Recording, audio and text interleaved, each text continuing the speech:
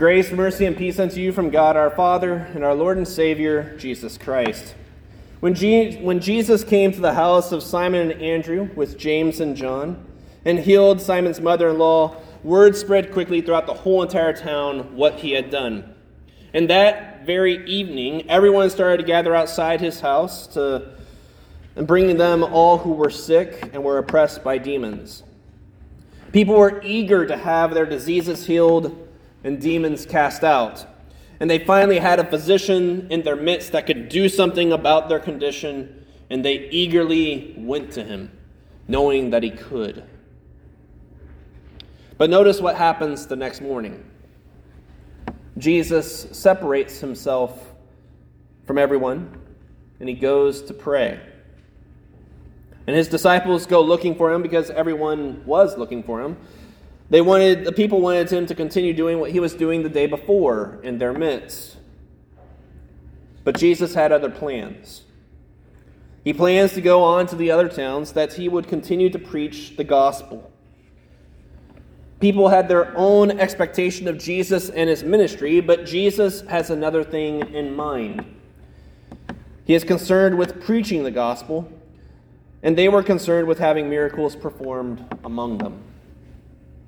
Jesus was concerned with preaching repentance and that the kingdom of God was near. But the people wanted to have their bodily ailments healed. Today we are no different. Even today, people have their own expectation of Christ and his church and what it should do.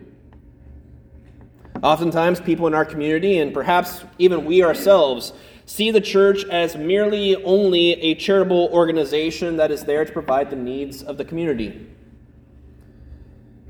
We may see the church on the corner of a busy intersection in town as a place where people can go get some food, perhaps get a gas or hotel voucher, or simply as a place where they can have their children cared for the day as they work.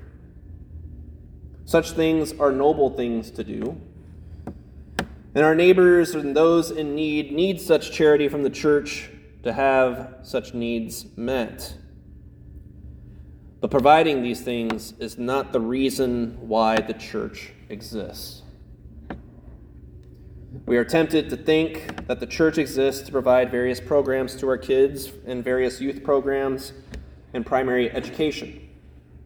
Or perhaps we are tempted to think that the church exists merely for serving us a motivational speech at the beginning of each week that we may find therapeutic help. We may feel that the church is supposed to give us a spiritual or emotional experience. But all these things and desires come from the flesh, to have the flesh's own needs met. Which begs the question, why does the church exist? What is the purpose if not to provide such things? Consider our reading for today. When Jesus was providing the ministry of healing people's diseases, he does so for a time, even a very short time of one evening. And then after that, he moves on to another town so he can do what was most important, to preach the gospel. He doesn't say, let's leave from here so I can continue to do this elsewhere. He says, let's go on to the next towns that I may preach there also, for that is why I came out. You see, when Jesus first came to town, he didn't come there performing miracles. He came to town first and foremost to preach. He was in the synagogue preaching the gospel, not as the scribes were preaching, but as one who had authority. And naturally, there comes a time when the service comes to an end. Everybody goes to lunch afterwards. But that does not mean that the ministry stops. Jesus, after synagogal worship and the preaching of the word, he goes back to the house of Simon and Andrew, and there he noticed that there was a need to serve even there, with Simon's mother-in-law being ill with a fever. And Jesus seizes this opportunity, which was right, to heal her, in service to his preaching. Andrew, James, Simon, and John are all now witnesses of not only Jesus casting out a demon in the synagogue, but they are now witnesses of Jesus performing a miracle in healing Simon's mother-in-law of a fever. And this gave proof that Jesus' preaching was from God and that he did have such authority. The healings were not the main purpose of the ministry. Just as the various programs and charities that the church may provide, while they may be good things, we must keep in mind they are not the primary mission of the church. The church exists to preach the gospel. And the things that the church does are there to serve as touch points to the community, to give us an opportunity to preach the gospel to those who may never step into the doors of this sanctuary. Our selfish nature inclines us to think that the things that we need are the things of this body. These things that are of the flesh are ultimately all temporal things. Our needs of the body change with time, but the needs of our soul remain constant throughout our whole lives. Our needs of our soul need to hear the gospel. Our soul needs to hear that we are sinners in thought, word, and deed. That we are conceived in sin. And that we are sinful not only in what we do, but also in what we fail to do. We need to hear God's word preached to us as he calls us to repentance. We need to hear the law to show us that we are indeed sinners who need salvation. The church also exists to tell us how we are to live and structure our lives. God's law does not only call us to confess our sins, but it also instructs us how we are to live our lives as his children. And in doing so, Christ instructs us to love our neighbor. And he demonstrates that for us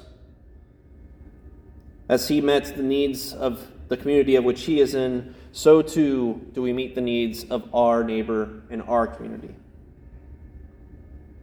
Therefore, the church ought to meet the needs of those who need various things, such as food, a voucher program, a daycare, and yes, even a school to its best ability. The church ought to provide various programs for children and youth for education. And the church ought to be the place where people can find comfort and rest for their bodily needs, but also find rest for their souls. Here we find rest not because we have the needs of our body met all the time, but because the needs of our soul are met in the preaching of the gospel. All the programs and services of a church exist for the purpose of proclaiming Christ and him crucified. The programs and services are not the gospel in and of themselves, but they serve as touch points to others so that they may hear the gospel as we need to hear it ourselves. After all, the kingdom of God is at hand. It exists here in the preaching of the word and the administration of the sacraments. Through faith in Christ do we begin to see just how precious such ministry truly is. Nowhere else do you get to hear that Christ died for sinners like us. Only in the preaching of the gospel do we learn that we are loved by God in such a way that he sent his only Son to die for us. The preaching of the gospel is the only thing that gives true comfort when we hear that the doctor says that our condition cannot be healed. Only in the preaching of the gospel can we find peace when our needs of the body are not met. When things come right down to it, the salvation won for us in Christ is the only thing that matters when everything else is taken away from us.